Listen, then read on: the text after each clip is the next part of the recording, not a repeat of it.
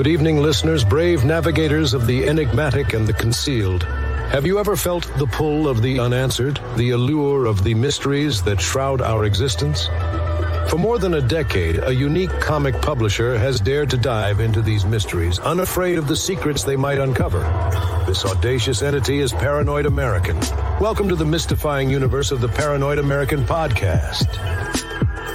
Launched in the year 2012, Paranoid American has been on a mission to decipher the encrypted secrets of our world. From the unnerving enigma of MK Ultra mind control to the clandestine assemblies of secret societies. From the awe-inspiring frontiers of forbidden technology to the arcane patterns of occult symbols in our very own pop culture.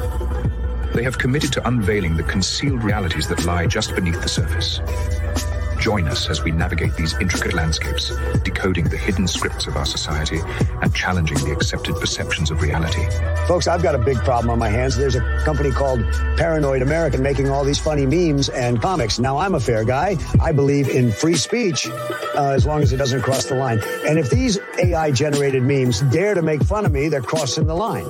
This is your expedition into the realm of the extraordinary, the secret, the shrouded. Come with us as we sift through the world's grand mysteries, question the standardized narratives, and brave the cryptic labyrinth of the concealed truth. So strap yourselves in, broaden your horizons, and steel yourselves for a voyage into the enigmatic heart of the Paranoid American podcast, where each story, every image, every revelation brings us one step closer to the elusive truth.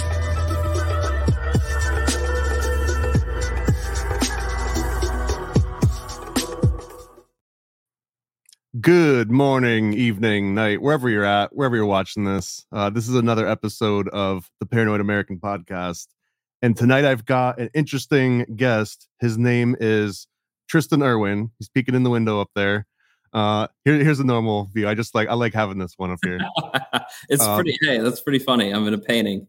So Tristan, man, I came across your work when I was doing, I guess, like a really superficial dive onto ancient Greek magic, necromancy, Moloch, Baal worship, and your videos kept popping up, and I kept going back and referring to them. And I had like so many more questions, and I figured, what better way than to just get you on and poke and prod you a little bit and see like more information that maybe wasn't in those videos. So first of all, welcome to Paranoid American Podcast, and let people know where they can find you. Yeah, so I'm Tristan Erwin. I have a YouTube channel called Tristan Erwin, and I will make videos on just odd things in history, obscure history. A lot of times it ends up being on magic or witchcraft in a particular era. Sometimes I do it on mythology. It just really depends. Yeah, a lot of ancient Greek, some Roman, some medieval things, some things from the Renaissance as well. Where do you think that there's a common thread between all of these things, like a singular common thread that you can trace throughout all, or do you think that they're all just sort of inspiring each other in more vague ways? Yeah, so in terms of different cultures inspiring other cultures and that sort of thing. Can you find like a root, like here's the first people that did it? Because like sometimes it's almost this dynamic of like whoever is the oldest was the first one, was the rightest one. So like who was the first one to worship a two-horned god, right? And then you find that all the way through. But is it like the same two-horned god as the first one? Or is that just like a motif that we pass along for tradition? That's a great question. And there's two different ways to look at it, right? There's the way to look at it as in, as far as the first civilization practicing magic, that would go to the Akkadians, right? Or the Sumerians. And then it would spread over time, right? It goes over time into Greece, and then it goes to the Celts and the Egyptians, and it just kind of spreads around, right? But that doesn't really explain North America, and it doesn't explain Asia, and it doesn't explain Australian Aboriginal views on magic. So what we can understand is that everyone is perfectly capable of coming up with these ideas on their own, right? Same thing with the idea that there's a God, or, hey, this bow and arrow thing's a good idea, or this spear is a good idea, right? And so there's two different ways, ideas can travel, in that it's a cultural exchange, which is certainly happening in the Middle East, Africa. India's connected, right? Europe's connected to this bulwark of civilization. When you have people much further away, and they're like, how do they get these ideas? How do they get this information? And I think the best explanation is that they have the same brain, right? They possess a human brain, just like the Greeks, just like, any other person on this planet. And the human brain is capable of all sorts of things. And right, a brain in Australia is just as able to come up with the same idea as a brain in Greece, right? Do you think that there's some kind of truth to, I guess, like egregores or, thought forms or anything like this? Or is that just because we share the same kind of brains, so we think in the same analogies? Yeah. I think there's that, and then you'll have to explain to me what a thought form is. So I guess a thought form is just another variation of like an egregore, but a thought form would be if you, I guess like a taking LARPing too far, right? Like a bunch of Dungeons and Dragons kids get together and they keep summoning this fake, Dungeon and Dragon demon that no one thinks is real. But the more you keep giving it energy and reciting its name, it almost turns into like a magical ritual. And, maybe things turn into sigils that you just thought were like funny little doodles. That's a grand oversimplification that someone's like, that's not what it is, but it's kind of what it is, a thought form. I think you have situations where it can be both. It can be one or the other. And with those, you have to take any particular thing and just kind of track it and say, here's the evidence that I think is the reason why it follows this way or it's the other. Right. So with magic, specifically in the Middle East, right, North Africa and Europe, we can trace these things. We know these people are talking to each other. We know these ideas are spreading, right? The Egyptians, the Babylonians, the Greeks, they love to spread this stuff far and wide, and other cultures pick it up, put their own twist on it. And so I think for Eurasia, that's a lot of what's happening there is the spreading of these ideas. So again, I'm coming into this as a complete newbie, right? Like I'm a baby in this space. I just started learning a few years ago. I'm the paranoid American, not the paranoid international yet, but I'm getting there. But I guess one of the threads, and I'm hoping you can either steer me right or like, yeah, that's on the right path, or no, look down this one. But a lot of it comes to what I guess people call Baal worship, but Baal is just sort of a generic way of saying God. It's like saying God worship, which isn't specific enough to mean something that you can really point your finger at. Yet, if you told someone right now, it would be weird, but if you just walked with someone in the grocery store and you're like, hey, I worship Baal, they'd have a very specific version of what that might mean versus like, oh, I wonder what pantheon, what region. They're not thinking that, right? Yeah, no, yeah. It would be Baal Hamon, which would be the primary deity they would be referring to as Baal. And then it became kind of like a, how we kind of say God, we're referring to the Abrahamic one. I think that's it got shortened to Baal over time, but they're referring to Baal Hamon. And I heard, I don't know how correct this one either, but there's like Baal Zephyr, and Baal Zephyr relates to like the god of this particular cave, and that cave happened to be where they said Zeus was born. So there's connections to where Zeus, or like the predecessor to Zeus, or the storm god, also might have been called Baal. Like they were all called Baal at a certain point, and then that sort of prefix just got dropped at and I guess that's to turn into a question.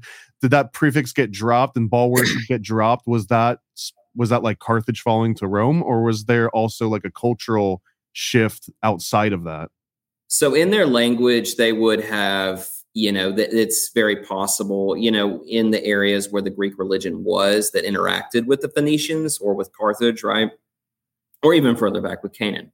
You may have them referring to a Zeus, right, as Baal, right? And likewise, when the Greeks look at it, when they're writing about what they're talking about, they're putting it in their own terms. They're referring to Baal as Kronos, right? And Kronos was this Titan deity that kind of ate his own children, right? And so that fits for them, right?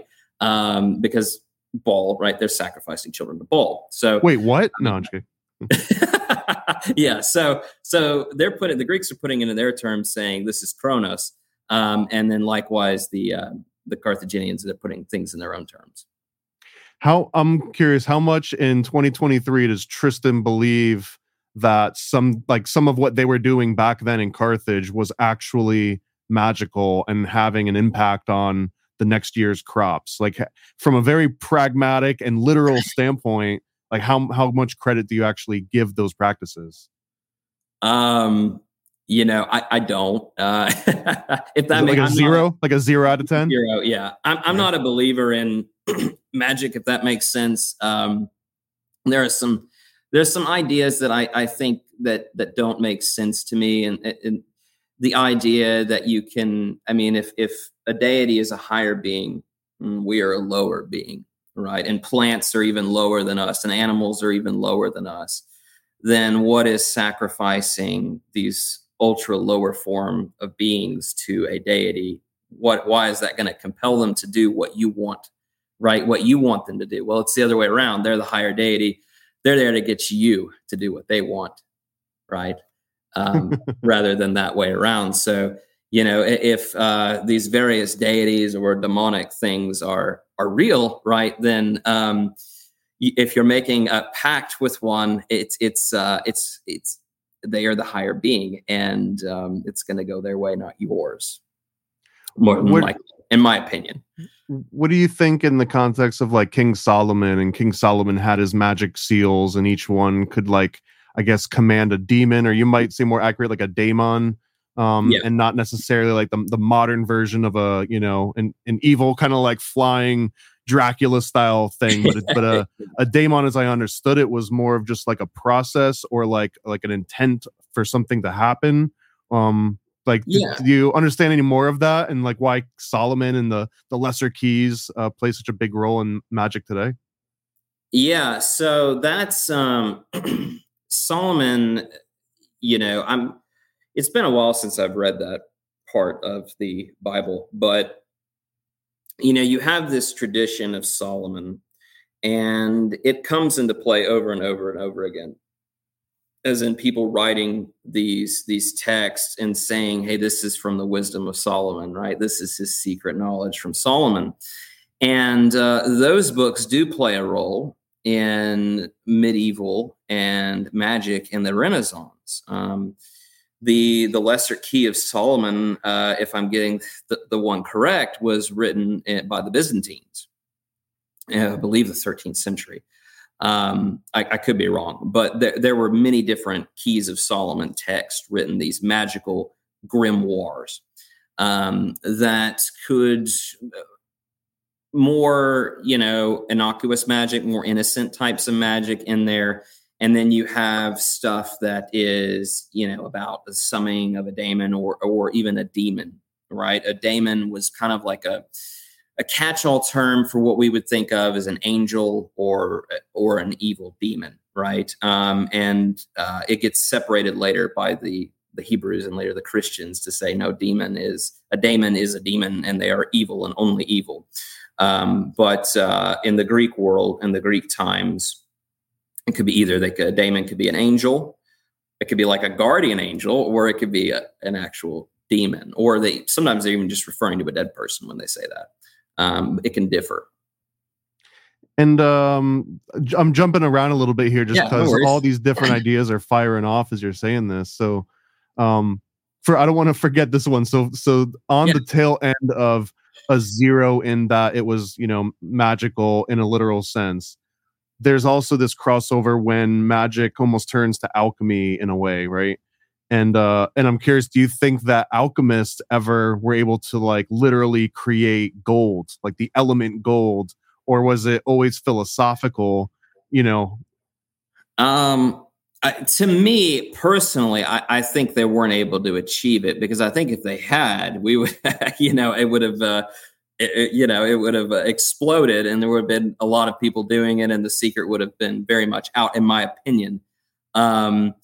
the alchemists, it was kind of like an attempt to cross magic with science. It was really more of a pseudoscience, right? The power of this to be able to create gold. What is the power of blood, human blood, stuff like that. And it gets really odd really fast in the Renaissance. This is a period where we're supposed to be experiencing this supposedly this exponential growth from the Middle Ages, right? We're taking off now. In a lot of ways we are, but the alchemists have some ideas that are rather unsavory. And the drinking of human blood is most definitely one of them, and the power of that. Yes, it's rather disturbing stuff. So I don't know. I don't think their stuff worked. I think probably some of these things worked, right? They make a poison that's going to work, right? But in terms of gold, no, I don't think it worked. I think if it had, there would be everybody would be making gold. What do you think about the homunculus? Do you think anyone ever successfully created a homunculus in history? Without stretching the definition to mean, anything, but like, classical homunculus. Yeah, I do. Because, no, but I think, wasn't it the homunculus was, I've read what some Greek authors said on it, but wasn't it just kind of the idea of like a tiny man, like basically a sperm? There's a lot. That is the Aristotelian homunculus, where each person is born, but they start out as a fully formed Tristan, and then it's a very like a masculine and flippant way of looking at things, right? But they basically say like the female is just the vessel. Like you could just replace the human female with like the womb of a cow or the womb of take your pick. That was kind of the idea of and there's something funny about that where you've got this dude that lives by himself out in the wilderness, and he's just like in his studies, and he's like, I don't need a woman, but I do need progeny, and I do need someone to take this information and help me and be my little guy, you know what I mean? But I don't want to go through the hassle of actually developing like a connection with another human. And so they come up with like, they're trying to create it as the idea. They're trying to create their own little guy. Yeah, I get what you mean. Do I think somebody ever did that? Probably not. But it'd be interesting, right? But they were certainly a people capable of a great many things, right? But no, I don't. I mean, I don't. It's one of those things where, like, I have to feel like there's enough evidence, if that makes sense, for something before I jump in and say, yeah, this probably happened or possibly happened. And there's certainly a lot of people talking about the homunculus, but they're also talking about a lot of other things that aren't, what we don't consider real either, right? Yeah, it usually goes hand in hand with like aliens and Bigfoot and stuff. But those are our kind of modern things, which you never know, right? The aliens thing, there's some, there's been some concerning things as late, right? Some concerning evidence that Air Force video was compelling, right? And I don't know what to think of aliens. Well, I'll get your temperature on all that stuff soon. Okay. Don't worry about that. Okay. So just kind of like similar to Baal, and this is you maybe teaching me a little bit of a history lesson here. But Moloch is also a very complicated term. So here's the information that I've put together myself, which is probably like halfway there, but not quite. So Moloch might be a reference to Malek, which was also kind of like a king or some sort of way to denote like a superior. It also might be a reference to Molch, or just I guess what we would amalgamate as MLK, those letters together, and trying to pronounce it as like Molch, like, which isn't, an easy thing to say without calling it Malk or Moloch or something.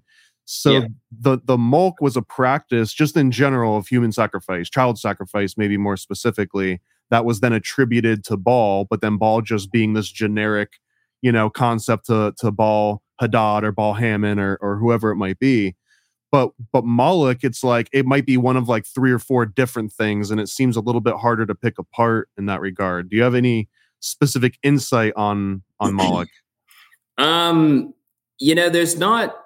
The thing with that is there's just not a lot of text on this, and it's one of those areas of history where you can create a lot of different theories, but you can't really prove it, right? And so it's kind of into the realm of like, could this be a connection? Could that be a connection? Well, maybe, but I can't, prove it and then make a solid theory from it.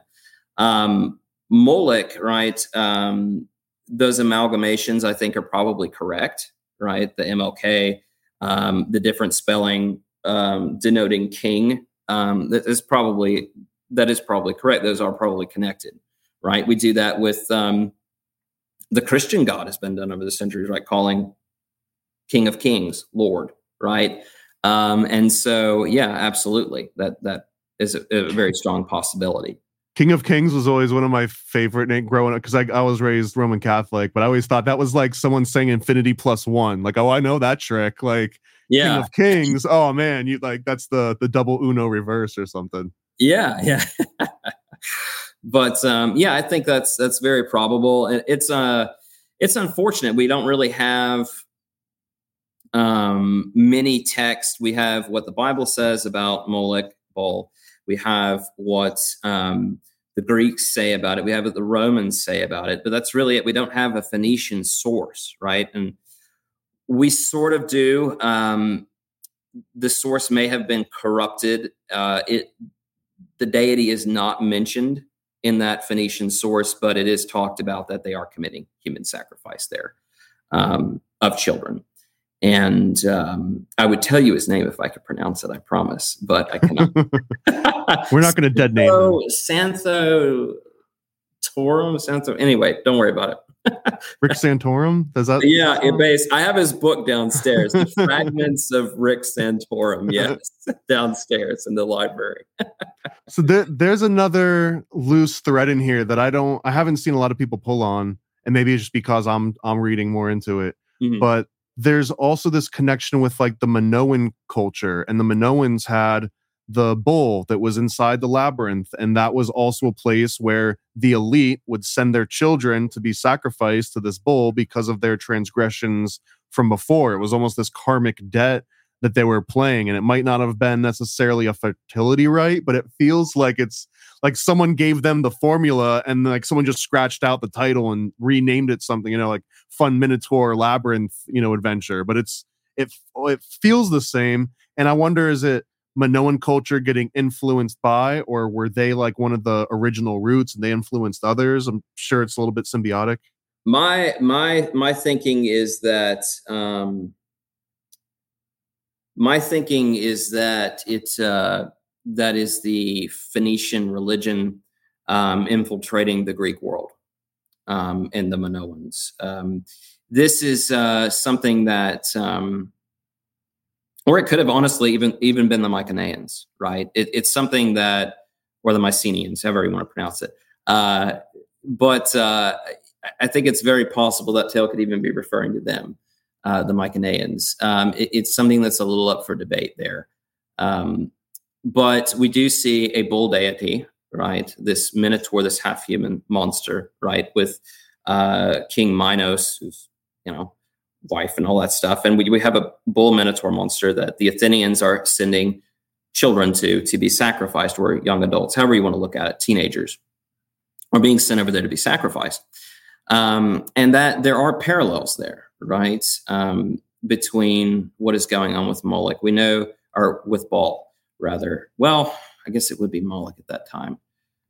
Well, the Bible uses those interchangeably, so I tend to think of Baal and Moloch interchangeably, which I know might not be historically accurate, but it's like if you have a conversation with someone in this century, then referring to them as the same thing almost is accurate, despite it not being accurate. I tend to think of them too that way. I mean, it's a continuation of a practice to an idol of child sacrifice, right? I mean, it starts in Canaan. Canaan later, we name it Phoenicia. Right. And then the Phoenicians make a colony called Carthage, and it continues there. Right. So it's, I think of them as the same thing, certainly. But yeah, we know that these that deity of child sacrifice was worshipped in Sicily. Crete's not so far away. So yeah, I think that it's my personal opinion that it's very possible the Minotaur is linked to that Phoenician religion. So if we keep pulling on this specific thread, let's just, for the sake of simplicity and not getting into like the academic minutia, it's almost like ancient Egypt / Sumeria / Babylon goes into the Canaanites, and then they hit the seas. That becomes Phoenicia, and then that leads to Carthage, and then Carthage falls to Rome. But since Sicily is right in the middle of all that, like Rome and Carthage kind of get a little bit of, culture mixing there. But then there's this other link. So Rome takes it away on one branch, and they say, okay, no more of this public state religion of human sacrifice and stuff. We're going to put this underground. So one thread that I want to pull on is, did it just become like a secret state religion because then the Romans had the cult of Mithras, and the cult of Mithras seems like it was this transition of what the Phoenician culture, Carthaginians would do out in public because it was state religion. And then Rome's like, no, that's not state religion anymore. Let's calm it down. But then those same practices, or generally sympathetic magic, turns into like a military only secret society. And then on another thread, which we can get into in a second, but like it goes down through Tunisia, and maybe some of that bull worship and ancient religion and ancient sacrifice practices go down into Africa. So that I'm just wondering how accurate either of those two threads might be. Yeah. So that is something, I'm not exactly the Mithras experts, but, I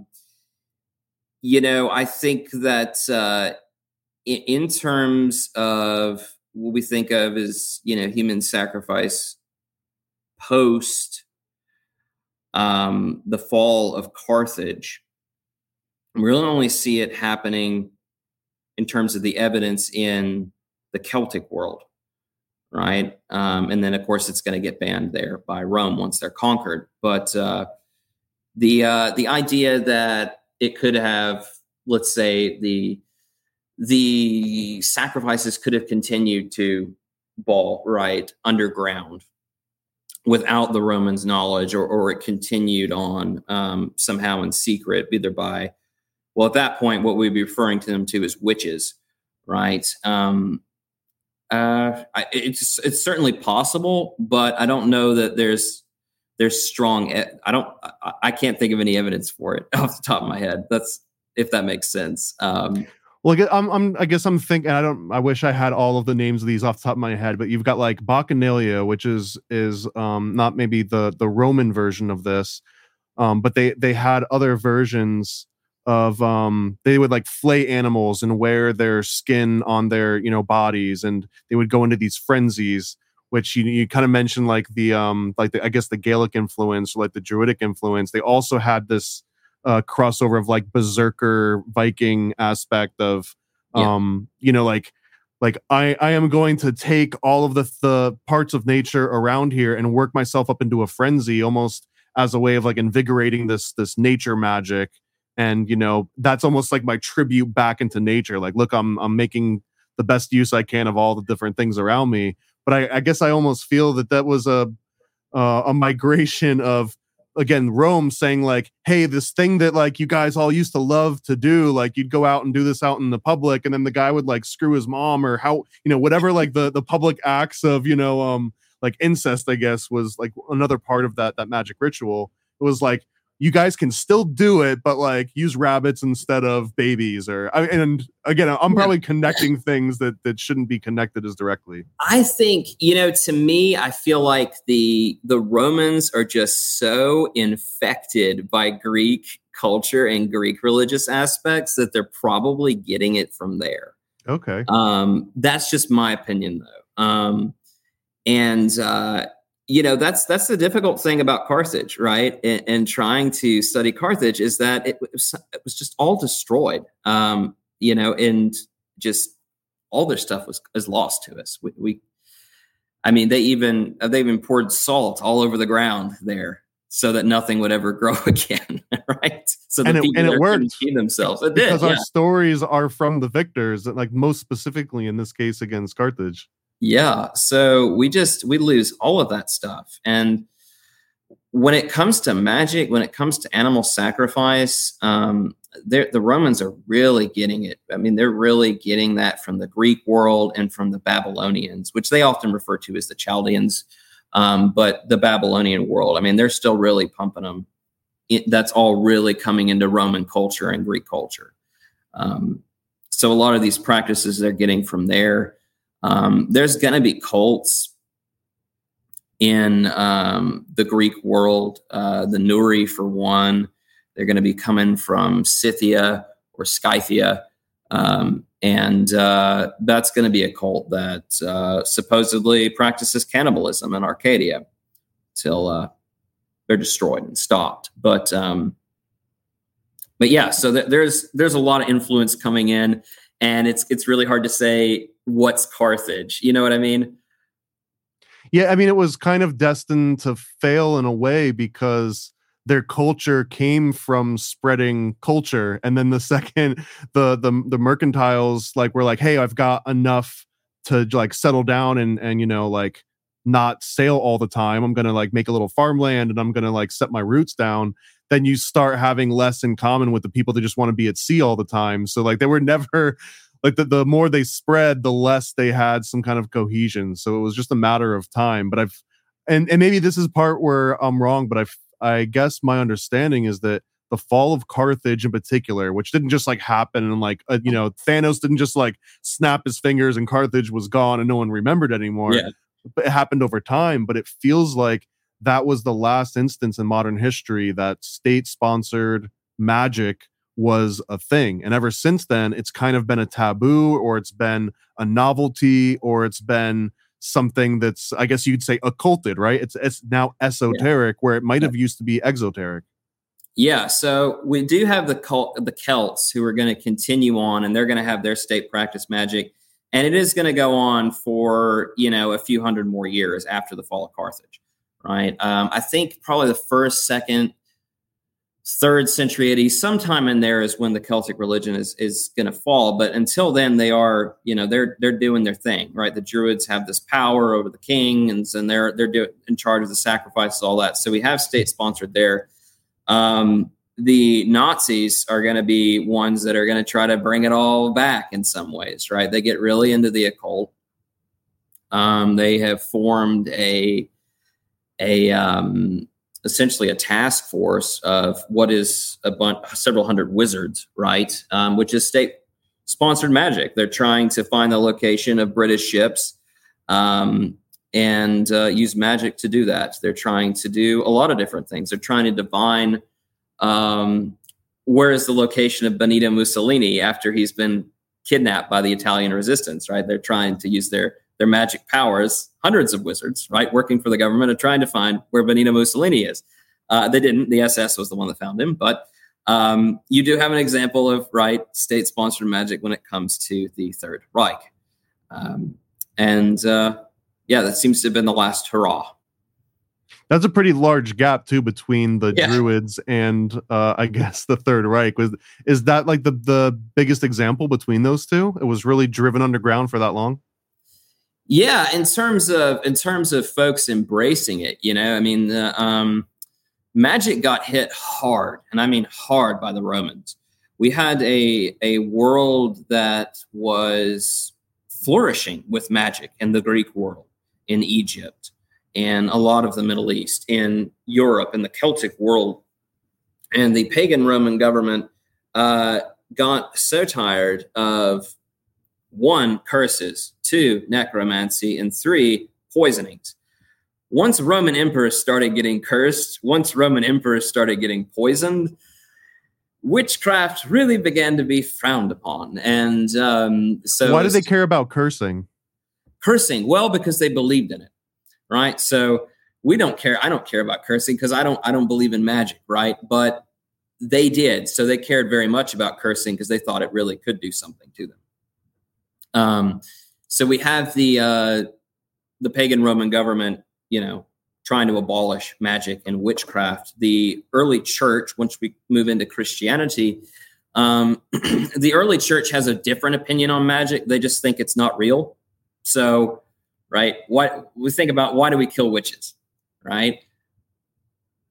Because we believe in their power, right? If we don't believe in their power, they're not a threat to us, right? And so the early church was kind of thinking they're not real. They don't have any power. Power can only come from God, right? Later on, we get to the late Middle Ages, that thinking starts to change. All of a sudden, we're killing witches again. And so these things really got pretty firmly rooted out of Europe. And what's odd is there are little remnants of traditions that, will survive, will make it, of Greek texts, and through what you're talking about, the Lesser Key of Solomon, right? These grimoires that are trying to preserve ancient Greek knowledge of magic, right? And in the Christian exorcisms, right? If you look at the older ancient Greek exorcisms, well, the Christian exorcisms are very similar, right? It's even actually back to Babylonia, circa 800 BC. I've read the Babylonian exorcisms of those incantations to get a demon out of somebody, and it's all very similar to what, right, was used by Christians. So there's little fragments that survive and carry on throughout time. That's interesting. I hadn't heard that before, that Christian exorcisms were based on Greek exorcisms. And are you aware of any like heavy overlap between early Christianity and magic, like when it was acceptable, or was like as soon as Christianity came on the scene, did it start to phase magic out? Yeah, so I think so. We have a couple things working again. We have the stamp down by the pagan Roman government, right? And then they come to Christianity, and it's like, no, magic just isn't real anymore, period. And then we get to the point where we're trying to get rid of pagans, right? There's certain movements in certain areas where they're like, hey, we got to get rid of pagans, right? So there's all these things working against magic at the time, but there are Christians who are going to be practicing magic, right? There are Christians who are going to be doing these things. Protections against the evil eye, for example. The evil eye is still believed in, right? Over there in Eastern Europe. You can go to a lot of places, even here in the States, and they'll be selling it, right? The protection against the evil eye. And that's something that survived in the Greek East all the way till now. That was an ancient Greek thing.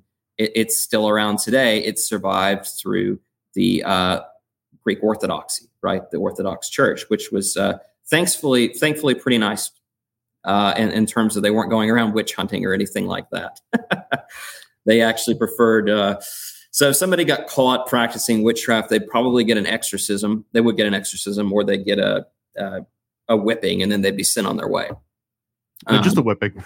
Yeah, just a whipping, which is not a bad thing, which is pretty good compared to other things. But for the most part, the alternates. Yeah, for the most part in the East, they really just ignored them. They're just like, whatever. And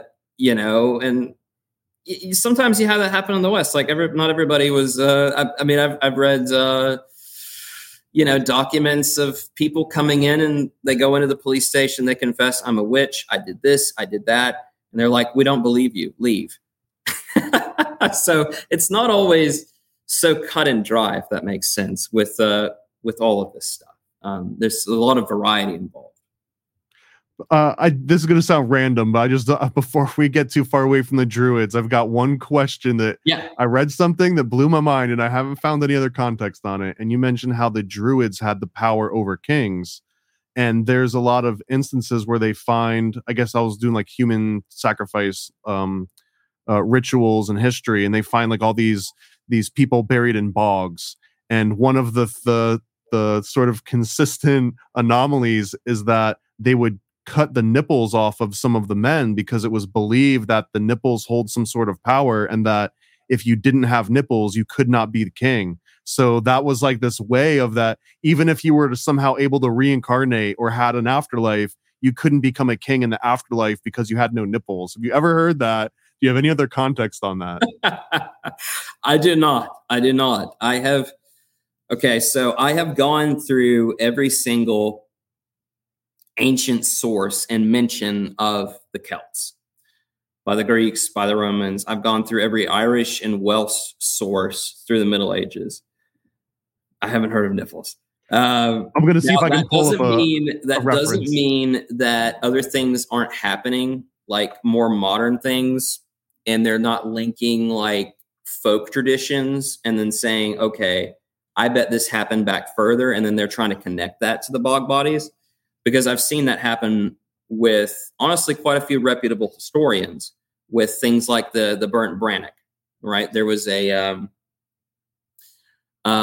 a festival for summer, Beltran. But in this festival, they would, and this was in the 1800s, they were still doing this in certain remote areas where they burn a cake, a brannock cake. They burn a piece of it, part of the cake, and then they'd put it all, break it up, put it in a bag, and then they blindfold men, and the men would grab from the bag, and if they grabbed the burnt cake, they had to run around the fire 3 times or jump over the fire 3 times at the festival. And what they think is that because one of the bog bodies was found with a burnt brannock cake in it, that this more modern festival has links to a human sacrifice ritual, as in the person who grabbed the cake back then was sacrificed. Or maybe he just didn't make it over the fire when he was supposed to jump over it, right? Exactly. That's the thing, is that, you can make all these connections, but then it's like, well, does that prove it? No, but it is exciting, right? There is a connection. I wish I had a better example. I just, on the whim, I found a quick a reference to this one. So, okay. Human sacrifice in ancient Ireland, and if I just search for the word nipple, okay, there we go.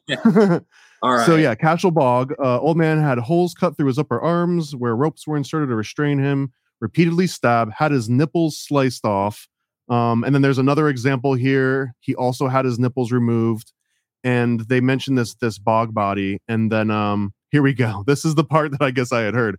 Sucking a king's nipples was a gesture of submission in ancient Ireland. So therefore, cutting the nipples off means that no one could submit to you because you didn't have a nipple for them to suckle on. Okay, so that's possible. Yeah, so I haven't read it. That doesn't mean it's not real, right? It doesn't mean that there isn't some Irish. I had to make sure I wasn't just grabbing the first one, which was like a Quora question, but this one actually comes from the Dublin City Council. I guess. I think it's very likely, and right, like what I was talking about with the burnt cake, brannock cake. I think the same thing is happening here, where there is a certain tradition, maybe in one of the former Irish kingdoms, that they talk about that they had to kiss the nipple, some weird ritual where they had to kiss the nipple, and then these bog bodies from 60 AD or whatever, they're missing the nipples. Maybe it's connected, right? Maybe that's what's going on, and they're inferring from there.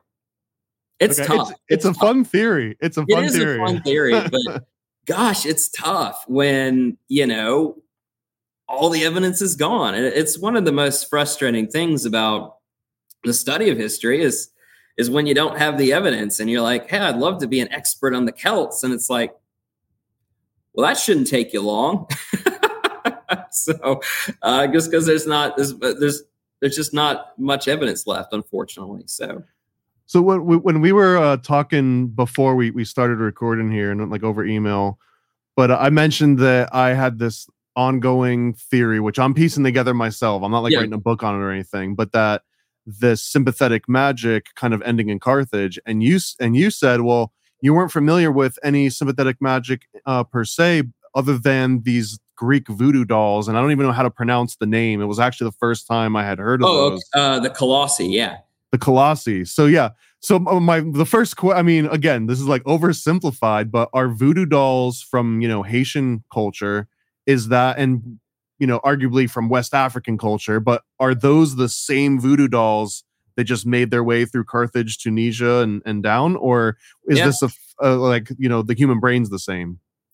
It could be that, but I would say it was probably the Greek and the Babylonian practice of using the Egyptian practice of these colossi dolls that spread its way down into Africa. I mean, the Greeks were very prodigious in terms of their exploration and making contact with all these different peoples. And that was a connected world. And so I think it's very likely what, Haitian voodoo dolls, it's very likely that they are a lost remnant, a remnant of that older practice. And, with these dolls, the colossi, a lot of times it was convincing somebody to love you back, right? And so you take this doll and you make it and I don't know, be weird, do weird stuff with the doll, and it would convince the real person to love you, right? Of this effigy. And then, of course, they did the nastier things where they make a doll of somebody and burn it. And I'm just saying, why don't you love me? Don't you know what I did to that doll last night? How can you not love me? Precisely. And so then the beatings began after the the frustration of it didn't work. Now we're going to start beating the doll, right? And this is seen in medieval Europe, where there's instances and in the Renaissance with the making of a doll, right, for the purposes of torturing someone else. I believe her name was Anne Gowdy. It was a Scottish woman accused of witchcraft. And she had made her and the other members of her coven had made a doll, right, to kill a lord's son. And supposedly the Lord's son did become sick and died. And this whole thing was discovered. It's unknown whether she was actually a witch or not. I would, in my personal opinion, the answer is yes. I think, yeah. And you'll see this with, when you go into these, a lot of these people are just seriously mentally disturbed individuals, right? They might be evil, but they're also seriously mentally disturbed, and they lost their mind a long, long time ago. And I think that was one of those individuals. Of course, you have, especially when we get into the Middle Ages and the Renaissance, it's a lot harder to tell who was guilty of doing something wrong and who wasn't, because you throw torture into play and you don't know that the confession is altered when it's put to paper and all sorts of other things. The witch fervor really makes that harder to ascertain. What is magic culture and what is the Inquisition's ideas of what magic culture is, right, at the time? Is there a direct correlation between, I guess, the witch hunts and the Inquisitions and Carthage falling to Rome? Was that like following the same inertia, or do you see these as completely separate initiatives because they span too long a time? I see them as definitely separate initiatives for me with Carthage. I think the initiative, I would compare it to, the Roman, what was effectively a Roman Inquisition on magic in going into the 1st century AD. I would compare it to that for me personally. And I see a continuation of it from ancient Greece all the way to Babylon, what the ideas of the witch is, the old hag, for instance, they're after the children, right? These are stereotypes that go all the way back to Babylon, right? That it's women that are primarily the ones doing it. This is 800 BC Babylon, and it's all getting brought back for this witch fervor in the Renaissance. So the stereotypes stay. Yes, some of the magical practices continue, right? But it does get really hard to say when we talk about, hey, are witches kidnapping children, right? We don't know that because we got, it's hard, right? It's very hard to decipher the evidence. And we don't, for instance, see evidence of that, like that they're kidnapping children other than that the authorities are saying it. Yeah, you're talking, this is crossing over a little bit into the blood libel sort of thing that happened for hundreds of years, but that was a very common thing that someone will be accused of. Someone new comes into town, or someone unfavorable, and it's, they're kidnapping children, or they're the one that made little Johnny sick across the street. And this, on a tangent, I actually did hear an interesting take on the old hag archetype, and it was that they didn't have any form of like social welfare in certain areas. So like everyone's seeing this old hag constantly. It was like this reminder of mortality and sickness and death that just no one wanted to have in mind, because they were already living in pretty rough times. So like these old hags would just become the scapegoat of like everything going wrong. And the state almost saw this as like, wait, this is a healthy thing. Like two birds, one stone, right? People get to take out all of their superstitions on a particular source, and we don't have to worry about like maintaining and the upkeep of the elderly population as they go out. You just, it's a wizard, or it's a witch.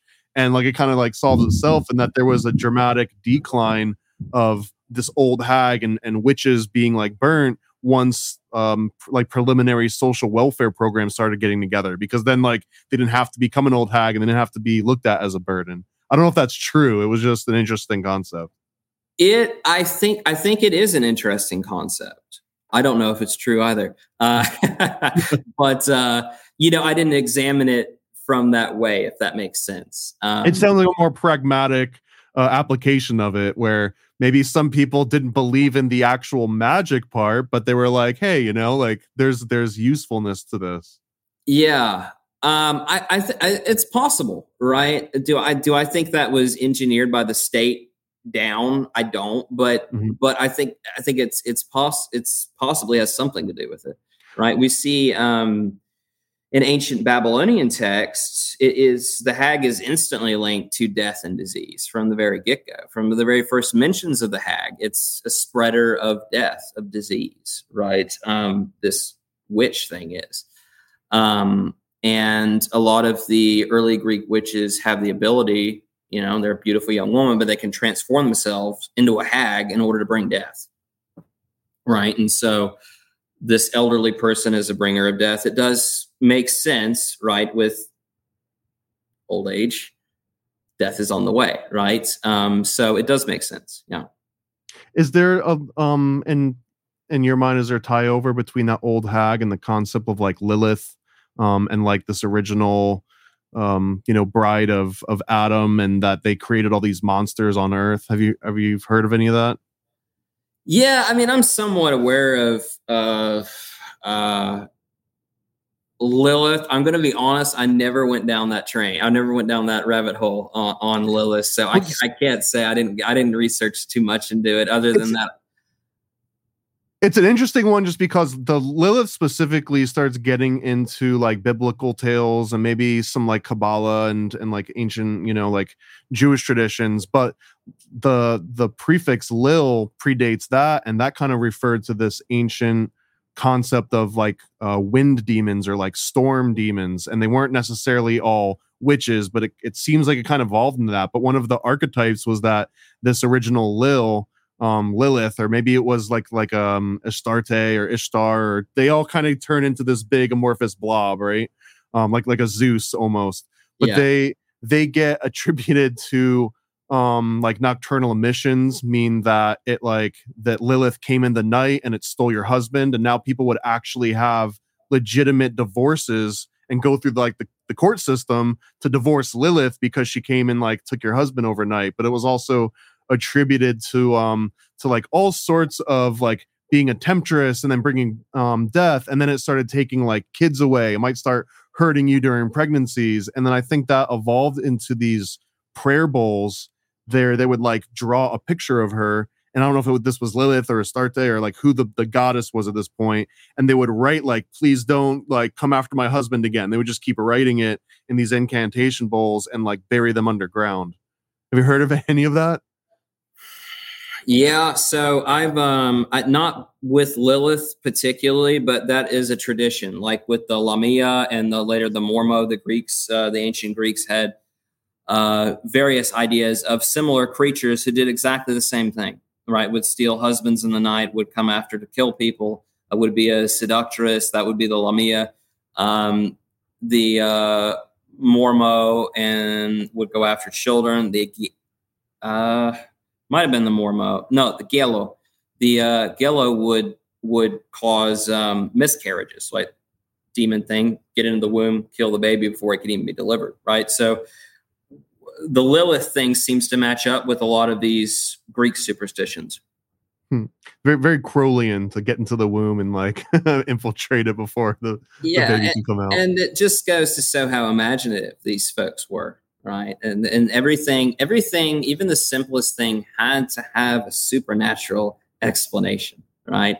That's something we notice with these ancient folks, is that, everything, even the simplest things, often have a supernatural explanation in their mind, right? Do you think that this carries over modern day? And I'll give an obvious and kind of like a flippant example here. But like the concept of spirit cooking, or that the elites are, kidnapping children and doing blood rituals for power. And it's just like, even today, if you don't believe in magic, do you think that there are people in high places of power that do believe in it and are still doing what they might consider their like Greek ancestors or Babylonian ancestors to do?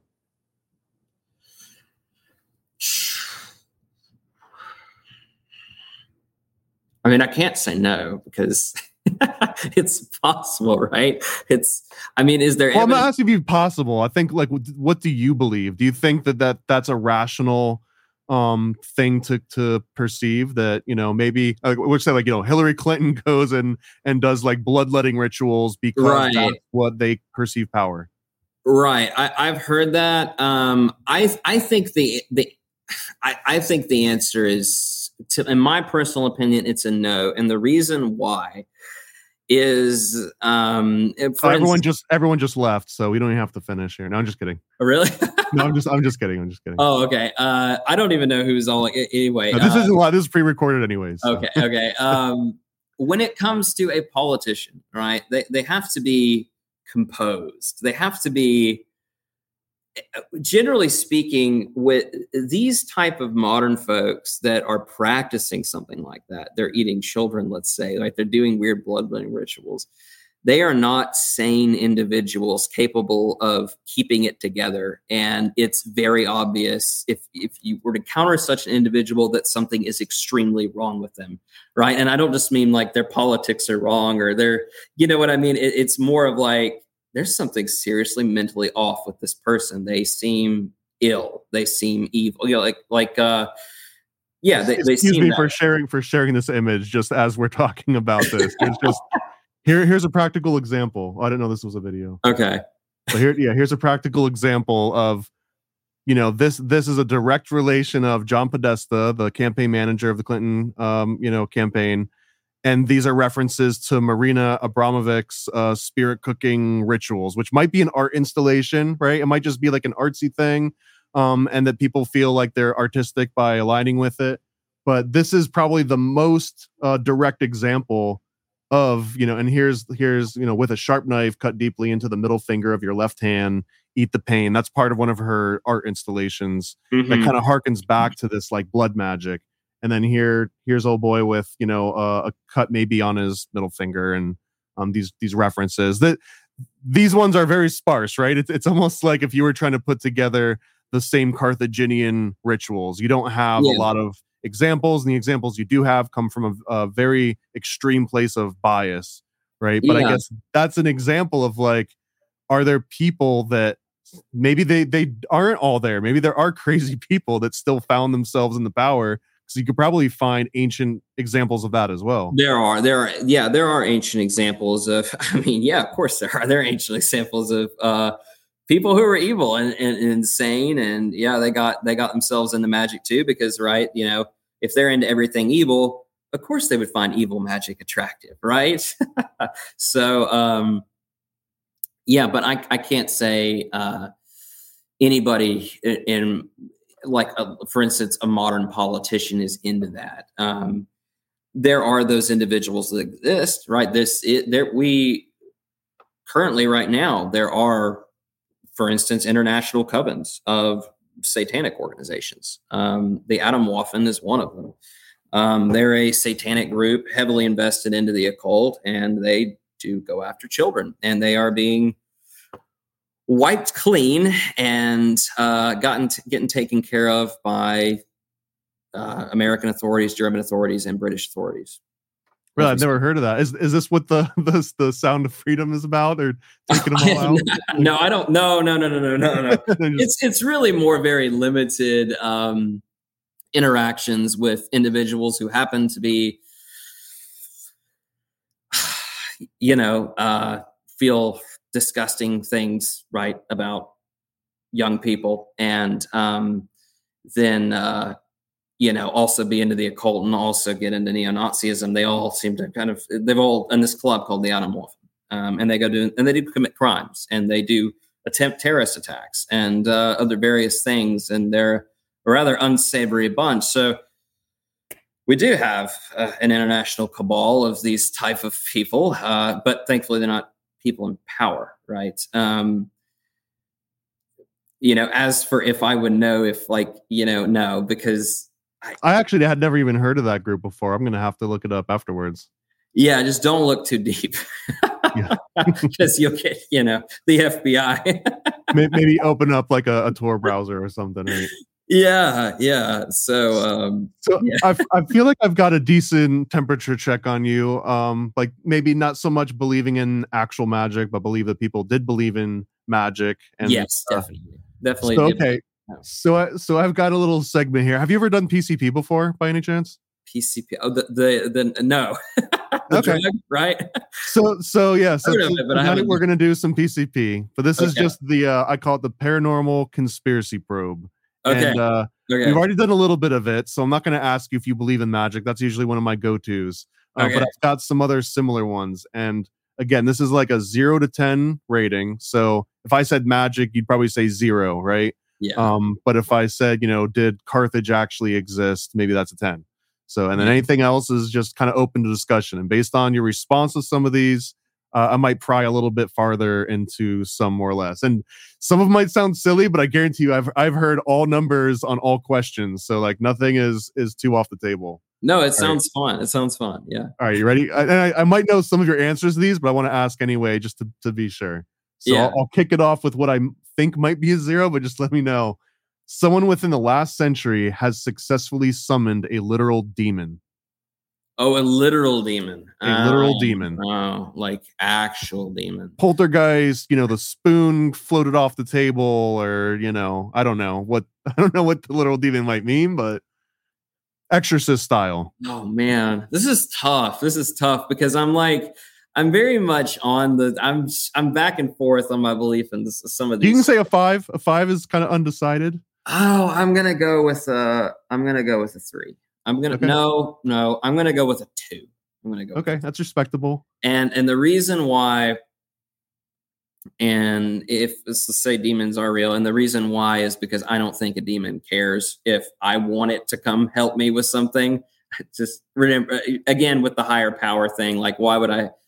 Who are you? No, I'm not going to help you. I want you to help me, right? Okay. And so I think, yeah. All right. Edward Kelly was a con man, and he was just running a con on John D. Okay, you're gonna have to remind me. Wait. Or you're gonna have to remind me who Edward Kelly is. I can do a refresher here. So Edward Kelly was a guy that apparently had developed this special red substance, which was a precursor to the Philosopher's Stone. But he worked with Edward Kelly, and he was his scry, I believe. And John D. And Edward Kelly would basically like scry and talk to the angels, and John D would kind of like take notes on the side, I guess. If you're not familiar with it, then you don't even have to give it a rating. I'm gonna go with 0. It's not because I don't think it. There's just so many that we know to be frauds that have just kind of ruined it, if that makes sense, and then so you're just his famous story, my favorite one, I guess, let's say his favorite, but Edward Kelly and John D is that first of all, Edward Kelly had his ears clipped because I guess back in the day, if you offended or you like ran a con on someone of power, they would like chop your ears off so that you couldn't hide, and it meant you were kind of like a scoundrel in a way. So he also had these clipped ears, but his infamous scene was that he told, when he was communicating with this angel that he's someone with John D, that the angel told Edward Kelly that the angel wanted John D to share his wife with Edward Kelly in order to like proceed with this magical, ritual. Oh yeah. So there was a little like occult wife swap thing going on there. Oh yeah. Sounds like a legit guy. So again, 0 to 10. There's human clones walking among us today. Human clones. Human clones are walking among us today. Wow. Even just one counts, even if they're just one. But it's like it can't be in like a science lab somewhere in like a petri dish. They gotta be out. They gotta be out and about. They're out and about. I'm gonna go with a 1 on that one. Like it's possible, right? But I think it's unlikely. But yeah, it's possible. It's possible, right? Okay. We're gonna go back to that. That one in particular. If they could clone the sheep, right? Then they could theoretically do it with a human being, and then I got to keep in mind that there's all sorts of laws and international regulations, and that the likelihood of somebody getting caught, I think, is extremely high. But it's possible. There have been many claims, but there hasn't been any proof yet. Okay, here's one. Crystals can hold magic or spiritual energy. I'm gonna go with no on that one. I think with like occult recipes and like spell lists, it's really actually very rare. You see it in ancient times and medieval times and whatever time, it's really rare you see a crystal pop in there, because how are you going to get a hold of one unless you're incredibly wealthy or you work in a mine, right? So the most by far the most free plants or animal parts, right, for magic. So I'm going to go with no. Do I think they're fun? Yes. Do I think gems are cool? Yes. I have. Yeah, we're not throwing shade on crystals here. Yeah, I have some crystals, right? And I guess they're supposedly magical, but I think the gravel in my driveway is magical.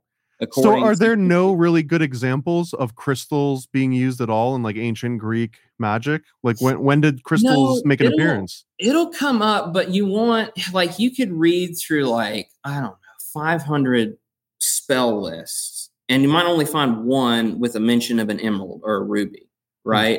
It's just really rare and sparse, if that makes sense. Interesting. That's actually a really interesting topic. Yeah. Psychedelics provide access to an objective external reality. A different one. As in, like you are now able to perceive objective things that are out there because of the psychedelic. So I might be able to see a ghost, for instance, or whatever, or the thing that you do see is a thing that's actually there that you just can't normally perceive. And I guess the question is, it's happening out there, and it's not just happening in meat space. Yeah, I can't. Hey, I can't. That's something that is kind of like the ghost thing. Like you can't, or like a god or a god. You can't really say that's not. You can't disprove it, right? It would be pretty hard to disprove. So I guess it's I'll give it a 1. It's possible. so let's do ghosts next. Okay, ghosts are real. Ghosts. 0 to 10. Ghosts are real. So with ghosts, and I mean like a Victorian ghost, like a lady that's weeping and like floating around in a house.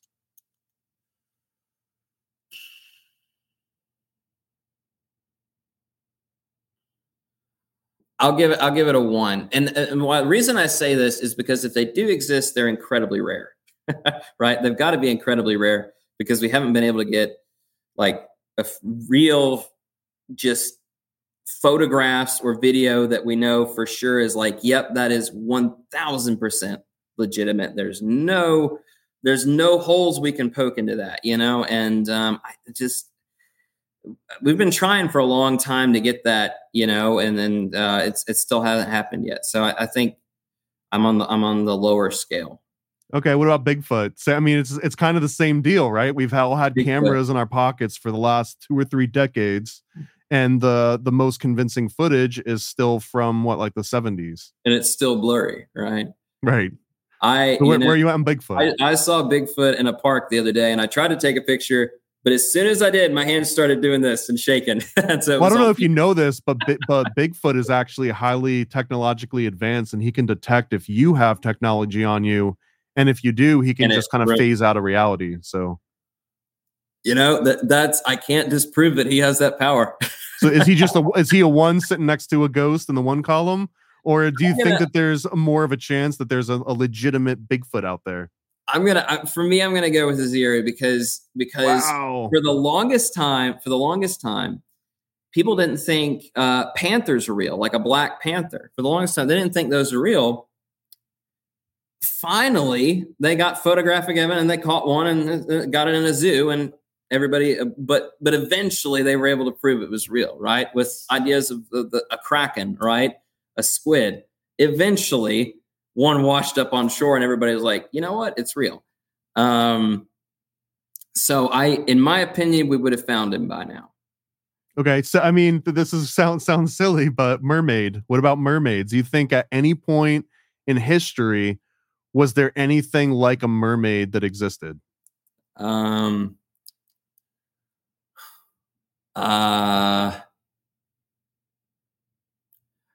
probably going to go with no. I'm probably going to put them in the realm of fantasy. Yeah. Not that I dislike fantasy. I love all this stuff, but I believe it's true? The answer is no. Did the Knights Templar kiss cat buttholes? Cat buttholes? No. Probably. Have you ever heard of this? You've never heard this? I know that it was one of the charges levied against them. I don't remember that. I don't remember that one. You'd think I would remember it, but it's been so many years since I read it. No, I don't. I don't think the Knights Templar were engaged in satanic rites of any kind. They were the most ruthless of the Christian. Well, no, they weren't. The Teutonic Knights definitely were, but they were pretty ruthless. Yeah, I just don't think they were involved in that. It very much seems like a power play. Do you think the references to Knights Templar and Baphomet was just a bastardization of Muhammad? Or do you think that there was something more to that? I think what we have is a legitimate conspiracy on the actions of the King of France to take down the Templars.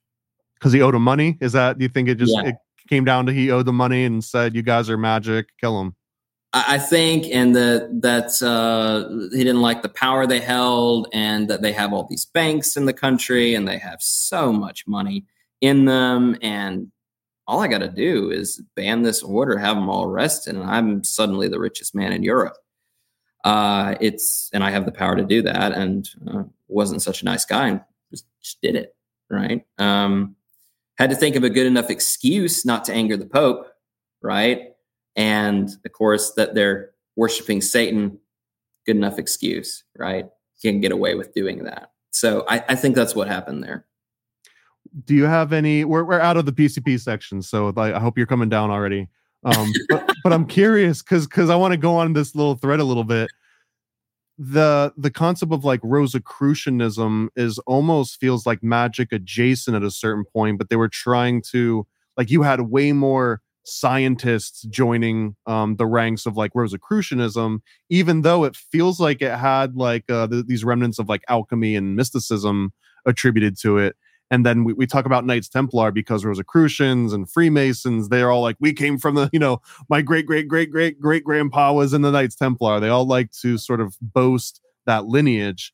But what do you think about like Greek ancient magic role and kind of like more modern versions that you see in, I can call Rosicrucianism modern, right? I've never even heard of it. You've never heard of Rosicrucianism? No. Oh man, I think that would be a nice natural progression into like some what I should look into. Yeah, maybe. Yeah. I'll look. I'll look into that. Because it's like if you took the pseudoscience and didn't get rid of the pseudo part, but then like started cranking up the science dial. You know what I mean? Like it's. Yeah, I see. Yeah, I get what you mean. Yeah. Absolutely. That these older things somehow, I mean, that they do still have an influence today, right? a lot of these things are still around, I mean, like, a belief in magic. I mean, healing crystals are obviously very popular, right? Well, the law of attraction is another big one. The Secret. Yes. Did you get swept in the Secret when the Secret came out, or what did you think about it? I thought it was funny. Like I get it. Like I don't think it's a bad idea. Like I don't think it has like magical powers to it, but the idea of positive thinking, I think, is overall a very good thing. Now, as in like me, like essentially wishing something to be true and it coming through true just because I'm like, I just kept thinking I'm rich. I just keep thinking I'm rich. And then somehow at some point I am rich, right? I don't. Well, was Mercury in retrograde or not? I mean, this is important. Was what? Was Mercury in retrograde or not? I don't know. It's just a joke. Because you can't just wish. You have to like wish and then like astrologically align your wishes with the right part of the year, and what's your birth sign. Like you gotta do the math, man. You gotta do the science part. That's what some of this magic comes down to, and it's really funny because it's like they make you do so much sometimes, and it's like on the full moon at the end of autumn, the last full moon of autumn, get a tail of a cat, get the gizzard of a bearded dragon, get all these things, gather them all together, and then just like, okay, who's actually going to be able to accomplish that, right? And that's probably a way to keep, right, their spell from being refuted as fake, in some instances. So, do you think that those were just code words? Like when they said like the gizzard of a lizard, it really meant like go get some, calcium or something? Because like the coded alchemical, like I think, so even Isaac Newton had like a whole thing where he was trying to decipher like what the ingredients really meant. There is, so I think it's probably, I don't think it's coded in terms of like the ancient Greek stuff, but they would speak a language and they would write this language that nobody understood what the hell it meant. We still don't.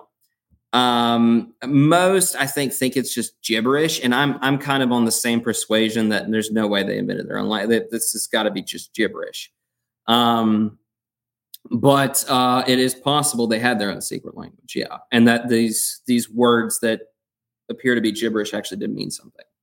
Is this as similar as like the Voynich manuscript? I'm not familiar with that one, but yeah, very possibly. I think the idea for a lot of these was that I'm going to write a bunch of gibberish here. No one else will understand what I'm saying when I write this gibberish, but the demon will, but the ghost will, but the god will know what this gibberish means, right? Tends to be what the thinking is there. It sounds like how I would approach my math homework back in school. Like, the demons will understand this. I don't, but they will. Man. And I guess we'll start to wrap it up a little bit, but okay. I wanted to also ask you, like, is there any big revelation that you've come across in the last, I don't know, year, 2 years, 5 years that you were like, wow, this is groundbreaking? And it might not have been groundbreaking to the world, but maybe to Tristan, it was groundbreaking. Yeah, I think it's a bit groundbreaking in terms of just seeing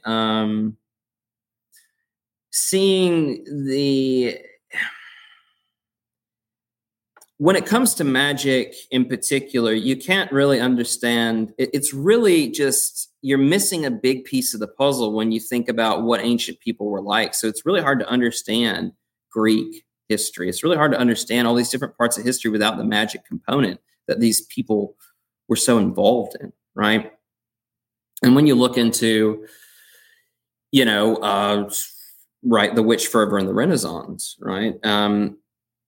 It's a fair bit more complicated than what we're told, right? And this seems to be a recurring theme in history, right? And the way we're taught it, we get a very simplified, quick version of it, right? Because we've only got one chapter in our textbooks, for school. And so we don't get into the deeper details there. And oftentimes when I dig into these deeper details, when I go through the source content myself, what these ancient people actually wrote, I will look and I will see what we understand as history, right? What we think about as, an accepted fact. I'll look at that and I'll say, yeah, but it's more complicated than that. That's not the whole answer. There's other things at play here. So if you were to say, right, the witch fervor in the Renaissance, well, it was a war against, let's say, women.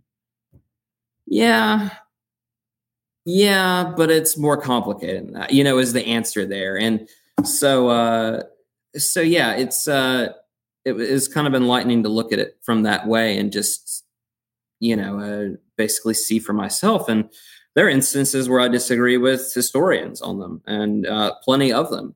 And I look at the I've been lately researching Celtic history, and there are professors and academics from Oxford, from Cambridge, and I find myself looking at some of their theories, and I find myself saying, "What? That's not enough evidence to prove that this is this, right? That this little thing, this little festival, is a remnant of something that happened 1,500 years ago. I mean, what?" Yeah, but it's enough to get a PhD over. Right, you're right. So it's enough to spark some sort of interest, some sort of, hey, I'm contributing a question mark here that doesn't quite make sense, but could mean something, So that is something that has surprised me throughout my studies into what is effectively the obscure and the bizarre. I wanted to, when I was getting my degree in history, I didn't want to get into the Civil War, right? Everybody, there's a million books on the Civil War, right? If I go in a deep dive into the Civil War, I don't believe I can contribute anything new to that, right? I don't believe I can say something that hasn't already been said. I don't believe I can find something new out of that because it's been gone over by so many people so many times. But what I can do is I can go into ancient Greek necromancy.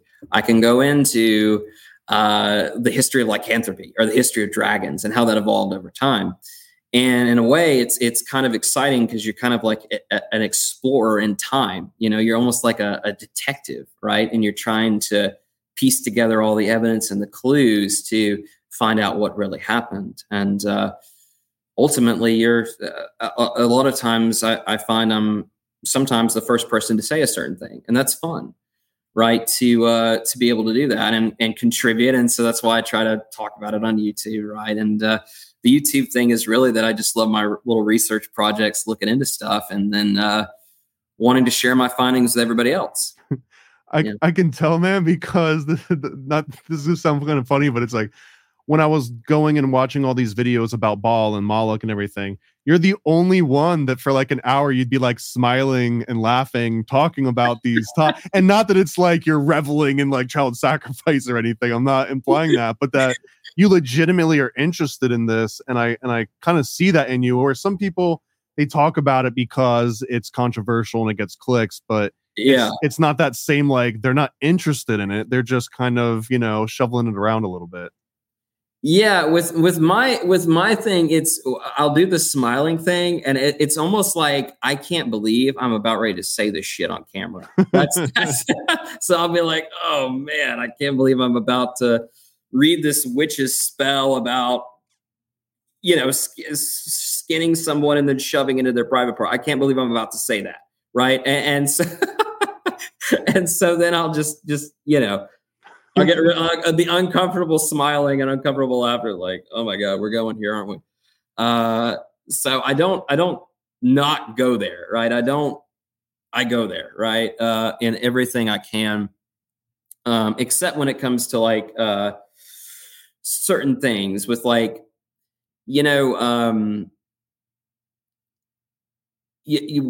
of the reasons that I don't make videos as often is, I make them from time to time, but it can be rather discouraging when you get, thousands of comments, right, about that essentially, like anti-Semitic, conspiracy theories, or they're you're doing that this blood libel again. Yeah. Yeah, you're talking about this history, and like, actually, this is your history. You're telling us is disinformation, and I'm like, what?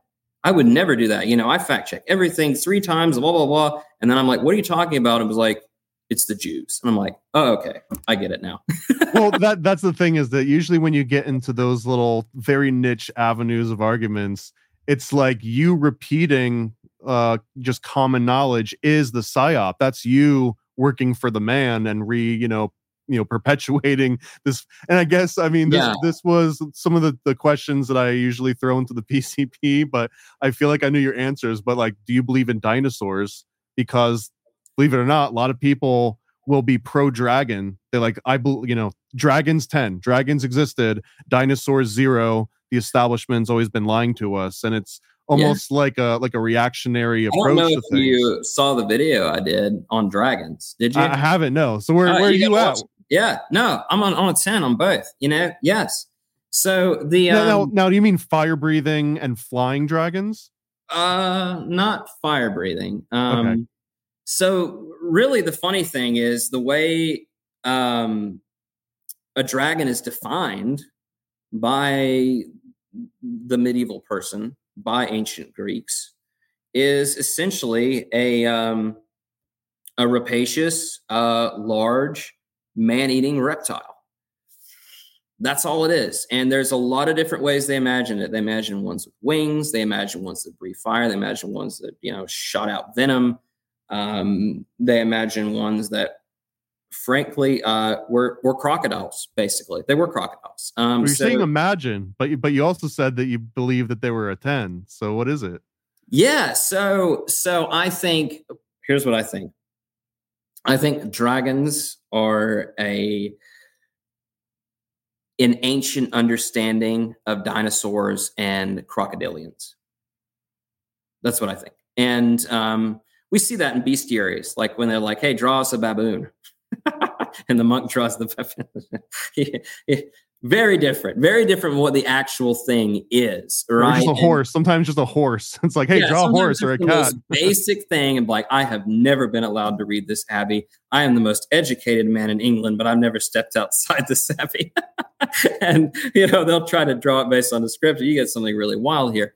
But in terms of if you all are interested in dragons, I would look up that video, because I do go through all that evidence. I spent about 2 years doing the research for that one. I'm originally going to do a thesis on that. And we talk about all the examples of this is probably a crocodilian. This is probably, we talk about ancient people finding dinosaur bones. It's in there. It's in the text. They think they found giant bones. They think they found giant bones in Sicily. They think they found them in, just all over Greece and Europe. They're talking about finding bones of giants or bones of dragons. And what they're finding is dinosaur bones or woolly mammoth bones. In Poland, I believe it's in Poland, on the cathedral there, the bones of the dragon Smock Wawalisk is still hanging up on the cathedral. Those dragon bones, they thought they were dragon bones. They're woolly mammoth bones. Right. And so this is our human imagination trying to make sense of seeing a giant 10-foot bone. Because how do you explain that? Right? You don't. So it's they came up with the best thing they could. And it's amazing they were able to figure out it was somehow a reptile. Right? Somehow a big lizard guy. I would love to get deeper into that. And also you said lycanthropy, and we could probably do a whole thing on King James and demonology and werewolves. And I've got some friends that 100% believe in the actual concept of a werewolf and that it existed at some point. And the Lycos, and that it gets into mythology. Man, that's going to be a fun topic if you're ever down to get in on that one. I am down for it. I did a video on the werewolves and talking about serial killers who thought they were werewolves, and all the way back to ancient Greek myths of the Nurae and the Scythians and turning into wolves and eating people and just all sorts of shenanigans. Yeah, I'm down. I'm smirking because I already know exactly who I'd have in on this. My friend Slick Dissident, who's huge into werewolves. So I'm gonna make that happen, man. Okay. So, yeah. Sounds good. So again, Tristan, this was an awesome conversation. Hopefully it was lots of new information for anyone watching. And if anyone wants to get deeper on this, it sounds like you've got a badass video about dragons and werewolves, and the ones that I found you, which was on like necromancy and Moloch and Baal worship. So where can people find you? And like, what are some other, like, what are your top hits? It's funny. Like, some there, it's, I think that, honestly, each and every single video that I have could be potentially a top hit, depending on the interest. Like, I'm really careful not to make a video unless it's just really great content. Like I look through all the text, all the stuff, and it's got to get a high grade if I'm going to make a video about it. So it should be everything is. Some of my earlier stuff, it's not the best quality because I'm just getting started, like video quality or audio quality, but the content is there, and that's is good. Yeah, I agree 100%. Like I said, when we started this, like I kept going back to your videos to reference. And I mean, I had watched many other ones, but I didn't really bookmark those as much. I was like, oh, that Tristan guy, he knows what he was talking about. He's bringing receipts. He's talking about the authors and the books that I can look it up myself. So I really appreciate it, man, and keep it up. Yeah, thank you. Yeah, that was when I first did my video, on those earlier ones, people were like, where's your sources? And I'm like, yeah, duh. Why would, of course I need my, right? I'm just some random dude on, Source, trust me, bro. Yeah, exactly. So yeah, I'll put in the sources there. So yeah, how I do a video is I basically write basically an article more or less, and then I add all the sources, and then I just kind of read through it throughout the thing usually. Yeah. I love it, man. And if anyone wants to look it up, just search for Tristan Erwin. He's the only one on YouTube that's putting out these quality videos. So I appreciate it, man. Yeah. Hey, thank you. And yeah, I've absolutely loved being on here. Great conversation. Love talking stuff. Love talking anything. Likewise, man. Conspiracy theories, necromancy. It's all fun. So I've got a little homunculus clip that I'm going to lead out with. If you want to hang around for just like 5 minutes, we'll chat up a little bit more. But okay, sounds good. Stay paranoid. Total paranoia is total consciousness. They said it was forbidden. They said it was dangerous. They were right. Introducing the Paranoid American Homunculus Owner's Manual. Dive into the arcane, into the hidden corners of the occult. This isn't just a comic. It's a hidden tome of supernatural power. All original artwork illustrating the groundbreaking research of Juan Ayala, one of the only living homunculologists of our time. Learn how to summon your own homunculus, an enigma wrapped in the fabric of reality itself, their power at your fingertips, their existence, your secret. Explore the mysteries of the Aristotelian, the spiritual, the Paracelsian, the Crowleyan homunculus, ancient knowledge lost to time, now unearthed in this forbidden tale. This comic book holds truths not meant for the light of day, knowledge that was buried, feared, and shunned. Are you ready to uncover the hidden? The Paranoid American Homunculus Owner's Manual, not for the faint of heart. Available now from Paranoid American. Get your copy at tjojp.com or paranoidamerican.com today.